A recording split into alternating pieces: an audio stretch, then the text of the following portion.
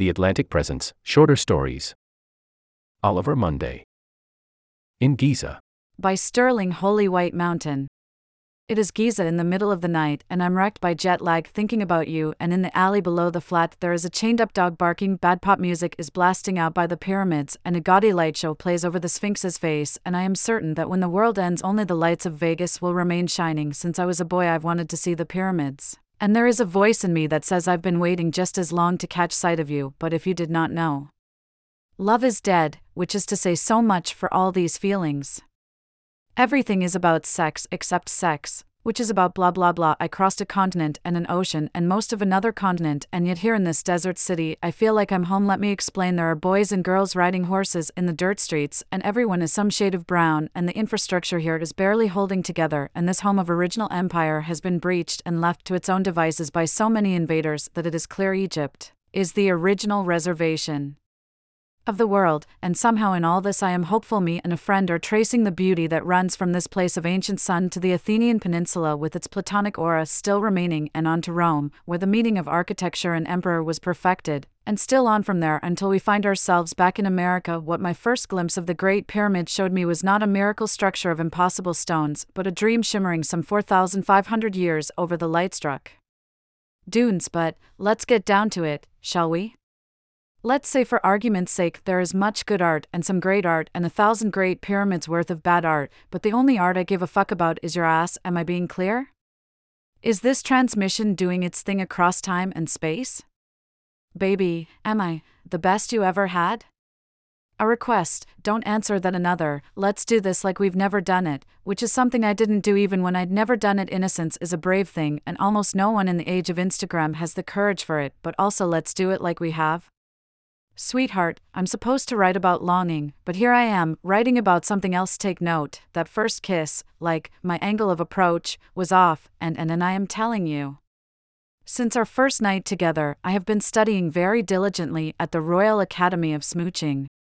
From here on it's nothing but movie kisses worthy of deleted Indiana Jones scenes. Royal this, royal that. The fans turn slow overhead in the dim rooms of Empire's afterlife, and the shades of British accountants work through the heat and the day's ledgers and their latest letter to Martha. If I correctly understand this book I mail-ordered from the back of a magazine in 1985, upon returning I am certain to be a master lover, and the historians tracing the arc of my adoration for you will maybe take note.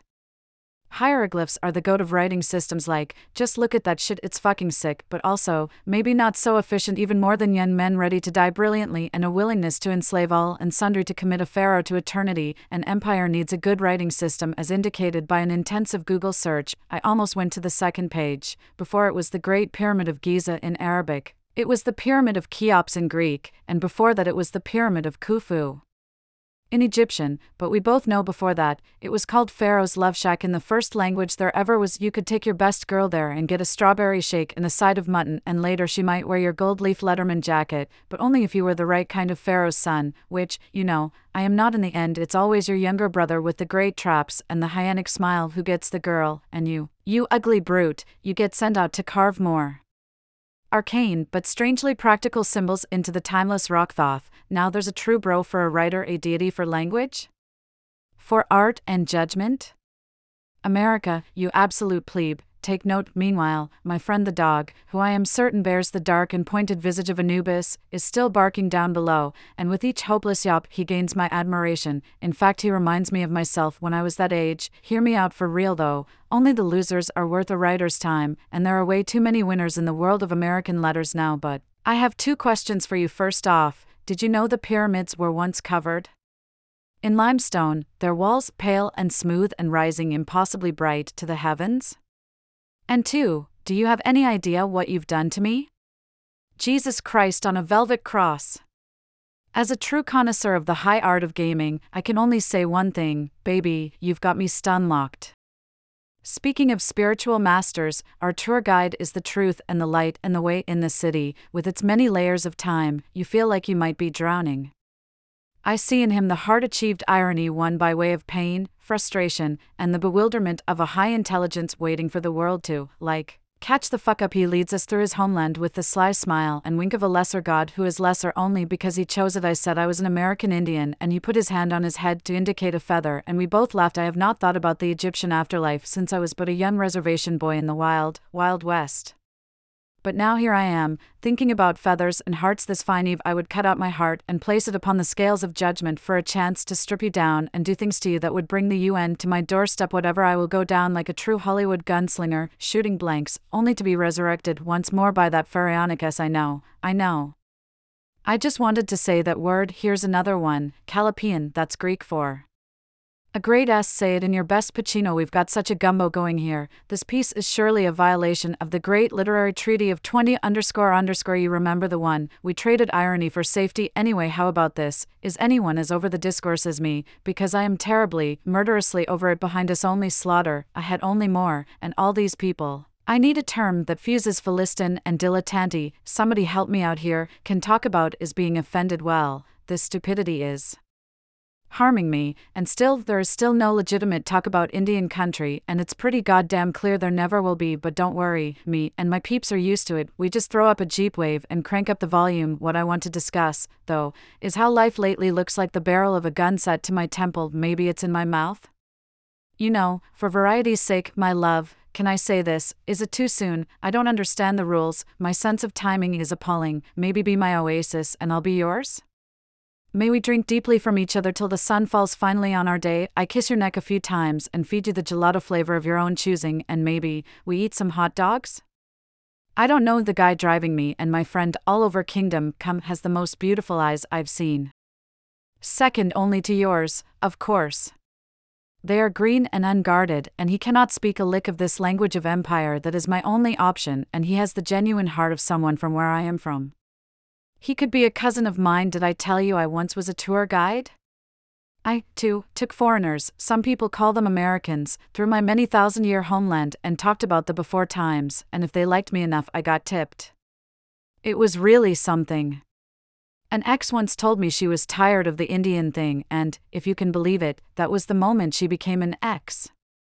You said I could not compare you in any way to fruit, but I kind of like fruit. What if I said you were like a mango that was actually like a supernova I happened upon while perusing the night sky with the telescope of my bitter heart, and there you were, a phenomenon of such scope and size one finds oneself tempted to use a parallel but nonetheless commensurate description, such as, there you were, the smoking hot gunner bitch on the back of the apocalyptic Jeep at the edge of the world. There's a dog at her side, it's me. She wears designer sunglasses and always has a toothpick in her mouth, but she has a heart of, well, probably some kind of fruit. Being in the midst of one of the great, dry expanses of the world has me in a mood. I am thinking of a J-Lo track that, on occasion, comes up in my list of liked songs. When others hear it, they likely want to shake their asses to the sick beats, or discuss how dated the sound is, but when I hear it, my gaze, driven by the note of elegy threading through the song, drifts dramatically out to the horizon. There are pyramids out there, I am certain of it. They stand silent and implacable and contain still the fury and horror and religiosity of original vision, and all beauty begins with them and comes to us across time from them. I kid you not, at the end of the long hall of the mind they shimmer massively. I will put my hands on you, we will do the oldest thing. The Boys. By Tess Gunty. The boys were born with their fists clenched. Motherless almost as soon as they arrived, flexible cartilage ossified in fields of hot dust. As babies, they dozed in acres of corn, drooled between sweet rows of genetically modified symmetry, and cried for milk, but most of the mothers were sick or buried or ashed by then, so the boys sucked rubber from their fathers' fists instead. No one understood the disease, and there wasn't enough money to care. Fathers rocked, catoned fat calm, kissed putty heads, loved for two.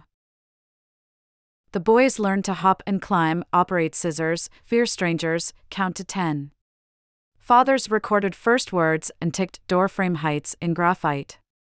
At the schoolhouse, the boys kicked each other's shins and learned how it felt to hurt and be hurt. As teenagers, their bodies stormed alone. Sometimes they undressed each other. It made some feel found, some less lonely, others lonelier still. A sighting of a live girl or woman was rare, most had died off by then, but when one did occur, the boys stared without blinking, no matter her age or appearance. The boys collected pictures of female bodies to study them. They wondered if female heartbeats sounded different from their own. Older boys told stories. Girls can grow strawberries just by looking at dirt. Girls have scales when they're born and can jump over 10 feet high. It was a girl who started the water tower fire last year.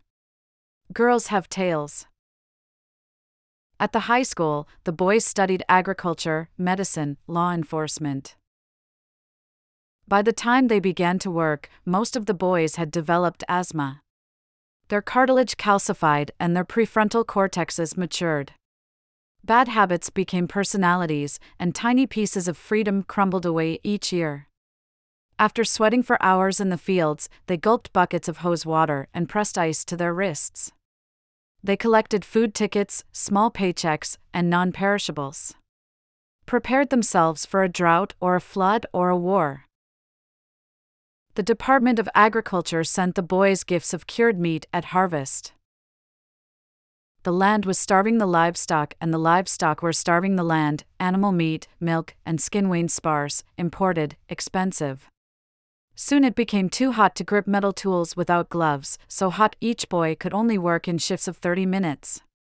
Smoke stampeded the town from the west. Gifts of cactus meat and dried cowpeas began appearing on doorsteps at harvest instead of jerky. 2 nurses painted the death ward sky blue. 9 females left. Family visitors only. 8, 5, 3. Eventually, none.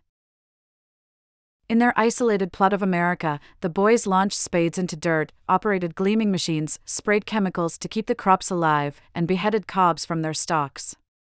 They stood quietly, obedient and theistic. Mr. Wolf promised them imported women. Each hoped to find the fabled girl, the one they heard stories about, hiding in a corn crib on the outskirts. Some invented tales about her for the younger boys. She eats raw birds. She eats nothing at all. She can go 3 weeks without water. You can't imagine. And this last was their refrain, you can't imagine. The younger ones countered, rolled their eyes, helplessly believed. The boys punished the earth for its infertility and infidelity, for turning girls into dust. For killing their mothers. Despite the supercrops, which were resistant to heat and drought, malnutrition flared. Kernels were dried, ground, fried, grilled, baked, popped, boiled, consecrated, and hated. Motherless boys became men. Some of the men considered abandoning the familiar, hot dust for someplace else, perhaps a place with women and water and sand, but travel required a vehicle and a passport and border fees and provisions, all of which required money they had never come close to possessing, and the essential things, wallets, ribs, had thinned. They were men of tan necks, high school diplomas, and meager savings. Some questioned the existence of other communities. They'd only seen images, all taken before the water tower fire, the droughts, the floods. Perhaps this desiccated life was a kind of miracle. They loved each other, worked hard and laughed into dawn, always waiting for something essential to change. Lying on a hard bed of cornmeal, each man cried for milk until his fists unclenched. Groceries. By Sarah Wang. Oat milk. Eggs. Blueberries. Tortillas. Sour cream. Pilsner. What was he forgetting? JW switched the shopping basket from one hand to the other. His left wrist was still messed up. It had been 6 weeks. Too stoned at the gym. He blamed it on his new cannabis company. The chip display was admirable, with boxes stacked elaborately into a proscenium arch. There were so many flavors now, special limited edition mashups. He reached for the last bag of habanero dill ranch pizza. A tang alighted his tongue as the chips communicated to him through the propylene. Man, was he stoned. "Excuse me." A shrill voice cut through the air. "Hey!" a woman said. She was heading straight for him. He looked around. Who is this lady talking to? Her cycling jersey and stretch shorts scared him. "Do you know how to drive?" She reached out to knock the chips from his hand. Instinctively, he lifted his arm. B-ball reflex. She jumped up and swatted at the bag, slamming him with the side of her body. The hard soles of her shoes clopped as she stumbled. "You cut me off!" she shouted. "Asshole!" JW stepped back. His hand was still in the air, not on account of any conscious intention, but merely because his amygdala had taken over.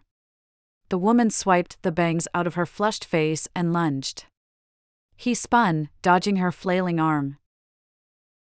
"You've got the wrong person," JW said. "It's not me." By this time, a few people had gathered around the two. "What's going on here?" a man asked. This murderer turned into the bike lane. She crossed her arms over her heaving chest. "He's endangering lives. He tried to run me over." The people looked at the two of them, the angry woman and JW. He finally managed to lower his hand to his side, but the chip bag had popped in his grip. This was all happening so fast. The crowd multiplied. Now there were 7. "I'm shopping," JW said. He held up the basket as proof. After committing attempted vehicular manslaughter, the woman began sobbing. His mind was swaddled in a fog of THC. He wanted to run, but that would only make him look guilty. If he ran, people would give chase. It was animalistic. "Wait, are you?" An older man looked at JW. "You were on Dancing with the Stars," a woman shouted. The crowd stared at JW as if the cyclist were not there. He felt lightheaded. This was not what he wanted for his Wednesday morning after therapy. Sobbing turned into wailing as the woman tried to regain the crowd's attention. She crumpled over, holding her face in her hands. The launched cries bounced off JW's body, a horrible echolocation. How could he have done whatever in the bike lane? Whatever she was saying. He'd been here for 20 minutes already. Aside from being stoned, he was a slow shopper. He liked to take his time. See what was new. What was on sale. A teenager pointed her phone in the woman's direction. A guy wearing a Zanka Chicken t-shirt pulled his phone out too and began filming. JW was thankful that they seemed to be exclusively filming the cyclist and not him. Couldn't risk the investors pulling out.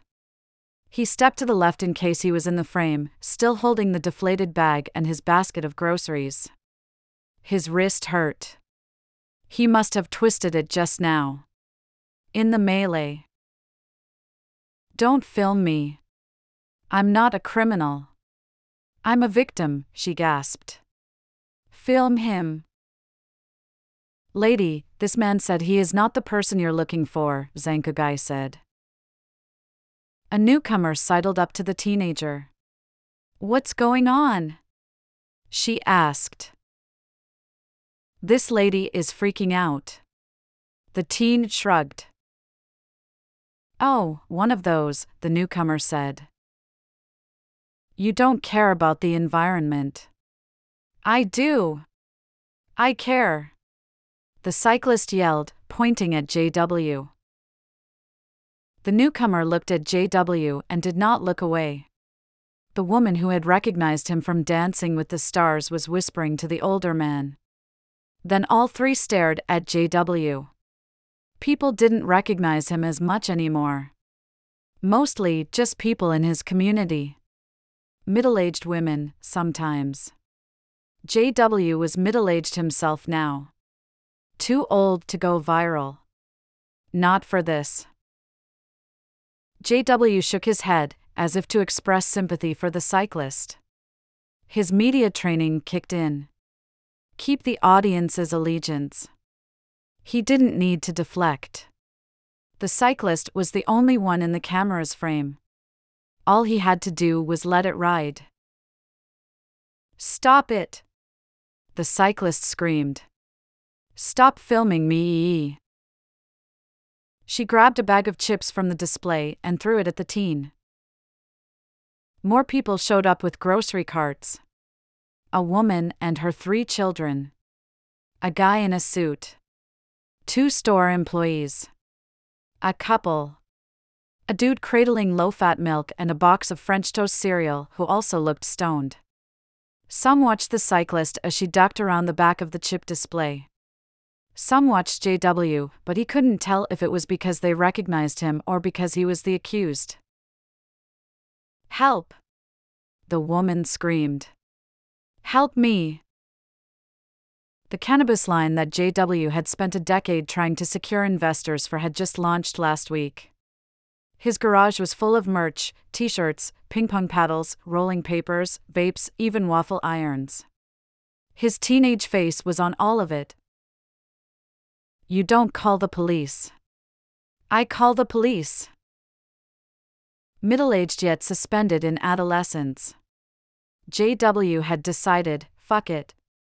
Use his decades-old character for branding. Give them what they wanted. It was the only way to get funding. The 90s were back, the rare guest-starring roles his agent booked, the series cancelled after 1 season, his ex going to the press. He'd had to pay for lawyers and good PR because of her. Thankfully, only internet tabloids picked up the story, framing it as jealous ex trying to get more alimony. Charges dropped. The cannabis line was the most media attention he had gotten in decades. Nothing could jeopardize it. What would he have left? JW inched close to an onlooker, positioning himself behind her. Help! The crowd encircled the cyclist. 6 phones were out. She yanked bags off the display and threw them on the floor. Chip bags surrounded her clopping shoes. She stomped. Pop, pop, pop kicked broken chips across the polished linoleum. Your mother gave birth to rats. You're all on welfare. He kept taking slow steps backwards, away from the crowd. Internet evidence of him at the scene would only bring ruin. His ex's allegations would resurface, the bills from his PR team would pile up again. In times like this, regret washed over JW. If he'd only pursued basketball instead of acting, he'd had the chance. In high school, the bleachers would rumble, the gymnasium resounding with people calling his TV character's wildly popular name to cheer him on. Kids stomping, jumping. Cheerleaders flying through the air in his honor. He could have had a career. NBA. Nike. Gatorade. American Express. Go back to where you came from. All of you. The woman who'd recognized him from Dancing with the Stars pivoted toward JW, aimed her phone at him. He lowered his head. His stomach dropped. The manager was here now. The police were on their way. His wrist throbbed. All he wanted was to go home and pour himself a Pilsner. Work on the list his therapist had suggested making. Post the video of his daughter making a branded waffle. Try these chips. Phoebe Moffat, The Early Years. By Diane Williams. Can I, she asked, sit here and lean up against you? He said yes at first, but then he said, it's too warm, because he had reversed what was once one of his more conspicuous characteristics, his interest in her. And to make a point about such conduct, Leonardo da Vinci once referenced shoemakers, of all things.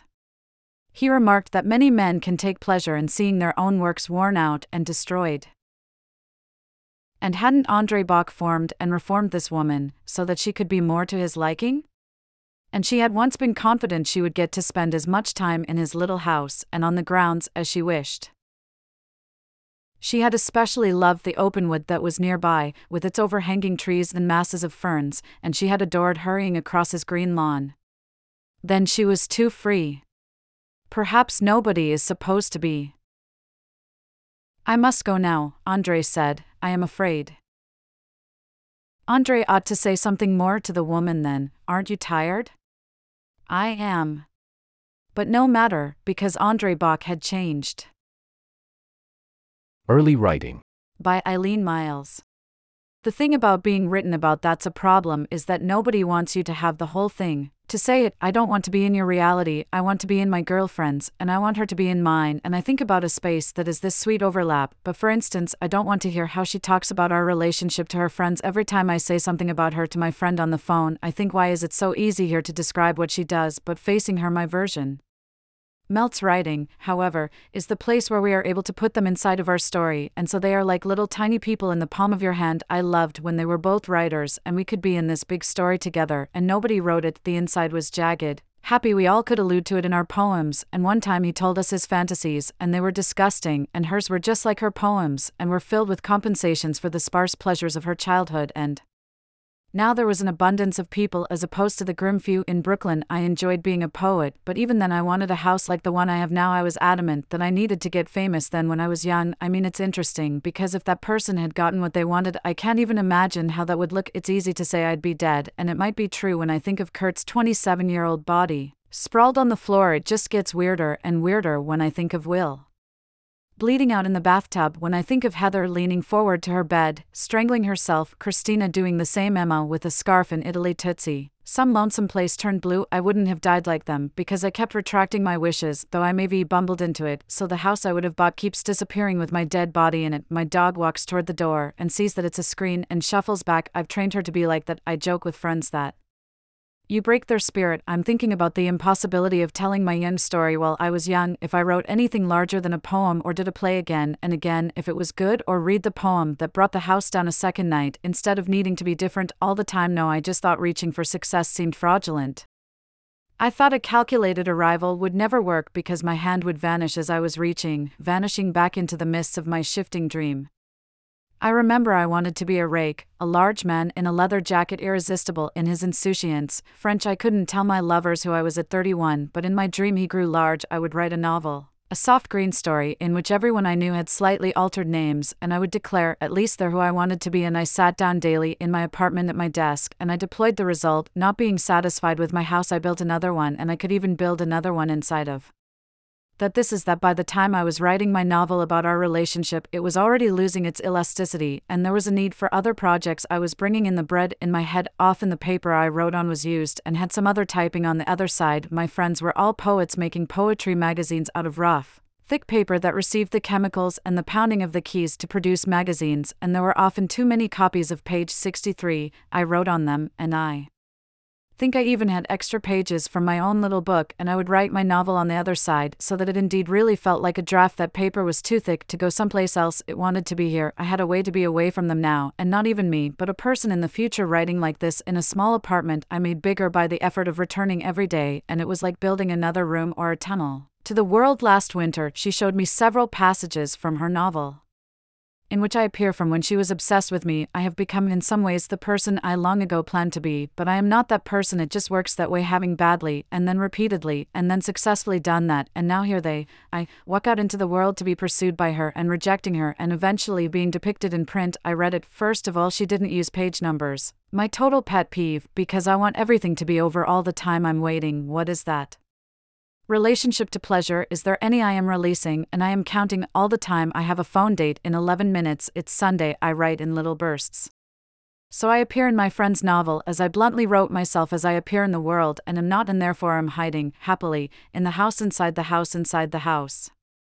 But that's not it. That would be too cute. Her writing is very good, and I even think she's learned from me, but not too much. It's all her. That's the thing that's weird about the people who have taught you something, and you dwelled for a while in that teaching and that love, and they declare, I taught you nothing, but they tipped your hand and expanded your map. If this doesn't sound like fundraising prose, the horse was gifted with a number of jumps, but it's still the horse, and at first you stop at the jump and say, no, I don't do that, and then you do, and it's odd, but occasionally brilliant, and occasionally it sticks. Your love for a teacher enhances your game. They were not my teachers, they were my lovers. I would go to my home, and I was in practice for my life. I had a collarless shirt. I Wrote 58 pages. I showed it to him. She would not look. Firstly, he was mad and ashamed that I depicted myself as an arrogant and lazy preening man. Putting him and his wife and his children inside my world was the worst. Hoter, what about me? He cried. They were now in my little crystal ball, and I was making those mesmerizing waving hands, and the power of my childhood. Indeed, the magic I saw had always been coming that way. I was nature boy. He would not look inside my ball and see the tiny family and his dream, which was merely patriarchal. You're predictable. Was even worse. There was only one man in the family and it was him, but I was cute and 6 feet tall and lazy. I wore a leather jacket, I had bangs, I was a mooch. They were utterly charmed by me, and that was my hustle. No, he screamed. He sneered that the writing was bad, so terrible. It's a miracle I realize that deep in my archive is a folder that contains this very bad novel. If I have a bad day here, most days increasingly magic and trippy and not real, I am growing my life. I am growing another. I want my writing to be transporting. I want to take you away. But on bad days, I am writing exactly like that large, lazy, seductive man until he had to do a thing, and my poorly named characters, were a beloved jumble. By confused, this hungover and amphetamine-driven. I was hungry. I was young. I didn't even know how to sit down. I watch a cat walking stealthily across my yard, and they know a dog is living here who is sleeping right near me in the tiny writing house. The bad writing is the sleeping dog that just doesn't know, and what's swift and good is the smart tippy-toeing cat that manages to make their way across the yard without a ruckus. And here in my crystal ball, even the kindness I feel now toward the one who sits down writing badly, full of all their louche and sexy desires, frankly offensive, banging paper to make him a house that got them here. I hope it will be magic. Ella Stay Woke. By Keys Lehman. Ella Staywoke's real name was Ella Stewart, but we called her Ella Staywoke because she stayed saying woke things when Devante and I least expected it. Like, out of the blue, Ella told me she needed me and Devante to drive her up north so she could go to the doctor. I asked her why and what procedure she had to get up north, and she said, "Y'all mean." Devante was probably the most gifted 14-year-old in the history of Jackson, Mississippi, next to Ella Staywoke. I was gifted as hell at 14, but slightly novice at being gifted at 16. Devante's greatest invention, if you let Devante tell it, was calling people ol blank blank blank ass nigga without blinking. Like, if you ate an apple too fast, Devante would call you an ol eating apples like they plums raisins grapes ass nigga, or if you failed a test, he'd call you an ol tick-toking when you should have been stick studying ass nigga. If one of us called Devante a name he didn't like, Devante could slap the taste out of your mouth better than any 9th grader, except for Ella Staywoke. Slapping the tastes out of folks' mouths, describing smells perfectly, staying woke and weird, memorizing everyone's passcodes to their phones through her peripheral vision, and plotting revenge were just 5 parts of what made Ella Staywoke the most gifted new teenager in Jackson. That was, until last week. Last week, Devante got jumped by 2 old 16-year-old mega hat-wearing jokers from Pearl. It all started when Devante went out of his way to embarrass the snake-lipped kid who was also named Devante. We called him Mean White Ass Devante, or Mean Ass Devante for short. Mean Ass Devante called our Devante a bow-legged transgender activist in the parking lot of church. It hurt for a lot of reasons, mostly because Devante actually was a 14-year-old bow-legged transgender activist, but also because no one had ever dissed someone by calling them any kind of activist before where we stayed. Devante was pissed, but he appreciated how fresh Mean-ass Devante was with his disses for a white boy from Pearl. When everyone looked his way, Devante said out loud that he never knew that a white boy could smell like nutsack, urine, dookie, and rotten rutabagas through his mega drawers. I didn't even know they made mega drawers. Then, as loud as he could, in front of the whole church parking lot and the one white person who went to church, Devante called Mean-ass Devante an ol mean catching yo dookie in a mega hat then wiping yo mega ass with the same mega hat when you need to be scrubbing yo stank mega ass nigga. It wasn't the most dynamic diss Devante has ever slung, even though ass was used 3 times, but it did its job. Even Mean-ass Devante's own cousins started laughing. And when the Mean-ass Devante got in Devante's face, Devante apparently slapped Mean-ass Devante across his mouth twice with both hands. That's 4 slaps right in the middle of the church parking lot. Then he ran to tell Ella Staywoke and me what he did. The sad thing is that when he ran up on Ella Staywoke and me, I had on that new axe and I was just starting to finally spit my game I'd been practicing for months. "You loud," Ella Staywoke kept saying. "You real loud." Ella Staywoke said she wanted me to stop spitting game. But she only said it once, and she squeezed my hand when she said it. So I did not stop. Anyway, when Devante found Ella Staywoke and me in the woods, he told us what happened. Ella Staywoke did this strange thing where she grabbed his hand, thanked him, and then started crying. Devante grabbed her other hand and he started crying. I wanted to cry too, but I didn't know what we were supposed to be crying about. That's when Devante told us that his mama and grandmama were most definitely going to beat his ass for saying the word nigga in front of white people, even if those white people were mega white people. Ella Staywoke and I told Devante we had to leave him in the woods because Uncle Robert said we could play this old Nintendo game called Duck Hunt in his old callous smelling room at 4 that afternoon. Uncle Robert was in the top 30 singers in Jackson who still used auto-tune. Uncle Robert never allowed Devante in his room because he said Devante was too girlish and too confused sexually to be around his expensive clothes. We hated Uncle Robert for that. Before we left, Devante hugged me for the first time in our lives. "Don't ever be mean to folk who would never be mean to you," he whispered in my ear. "It's okay to be scared of hurting niggas." Then he hugged Ella Staywoke and whispered something in her ear too.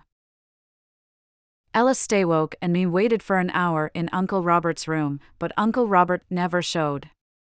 While Ella Staywoke was playing Call of Duty, I was going through Uncle Robert's diary. He kept the turquoise diary at the bottom of a box of shotgun shells. The diary was covered in duct tape, and it had a lock on it. I'd asked Ella Staywoke if we should read his diary. Ella Staywoke had helped me take the duct tape off the diary and let me use her pocket knife to break the lock. "What you gon' say if Robert finds out you broke in?" Ella Staywoke asked me. "I'm gon' lie," I told her. "Shid. Listen to this sentence. Uncle Robert think he's so smooth." When she talked with me about sad memories, I would ask her why she rested her head in sad places. We could get rid of sad memories. She said I was becoming a sad memory. After I finished reading the entry, Ella Staywoke's eyes started leaking, but the rest of her face didn't make a sound. I told her again that kissing me might feel better than she thought. Ella Staywoke fake laughed and started biting the nail bed of her left thumb. When she got a nail sliver off, she used it to clean the dirt out of the nails on her right hand. "Your uncle," she said, "him and his friend, they was real mean to me and Devante 2 months ago." "Mean how?" "They just, wrapped themselves up in some mean," she said. "All of us. Now we gotta unwrap it." "Ha?" "They made me and Devante be mean to each other. That's all." I asked Ella Staywoke if wrap themselves up in mean was a new phrase she and Devante had made up without telling me. "Nah," she said. "It ain't new. I don't really want to be in this room no more. Can we leave?" "How come?" "It's too familiar." "Too what?" Later that evening, me asked Devante, the white boy who got slapped 4 times in the church parking lot, and another one of his friends dragged Devante back into the woods. Our Devante slapped, punched, kicked, and bit the best he could, but they ended up beating Devante down with t-ball bats. They didn't ever hit him directly in the head, but they crushed his larynx. Devante's body stayed spread out in those woods all night before we found him. We only found him because one of the boys put a video of the beating up on Instagram Live. I told Ella Staywoke about my plan to kill Minas Devante and his friends for what they'd done to Devante. Ella Staywoke described the smell of sap oozing from a tree as golden frozen time and then said she wasn't interested in killing anyone this year. "They did what all y'all do sooner or later," she said. Who is y'all? I asked her. Y'all mean, she said. And Ella staywoke, starting biting on the fingernail of her right thumb for what felt like 2 whole minutes. I tried to hold her hand. Ella staywoke jerked back. I tried again. Ella staywoke slapped the taste out of my mouth. Ask, nigga. Ask? Stop being so fucking mean, she said. And ask. Please. I don't want y'all to touch me the way y'all want to touch me. It's too familiar. I just want to go home. Okay, I told her. Pick you up at 7 tomorrow for the trip up north. You got the directions? Yeah, Ella staywoke said. I got the directions. Wonder what the doctor's office gonna smell like up north? Ella ignored my question and started walking home. Bleach, I heard her say down the road a little. Probably bleach. That night, the night of our Devante's funeral, I walked home knowing I'd lost Devante, Ella staywoke, and myself to a mean we were all too young to name. And even though none of us were even 17 yet, that same mean, whose hard belly we giggled, wondered, and wiggled and felt so familiar, so blank ass Mississippi.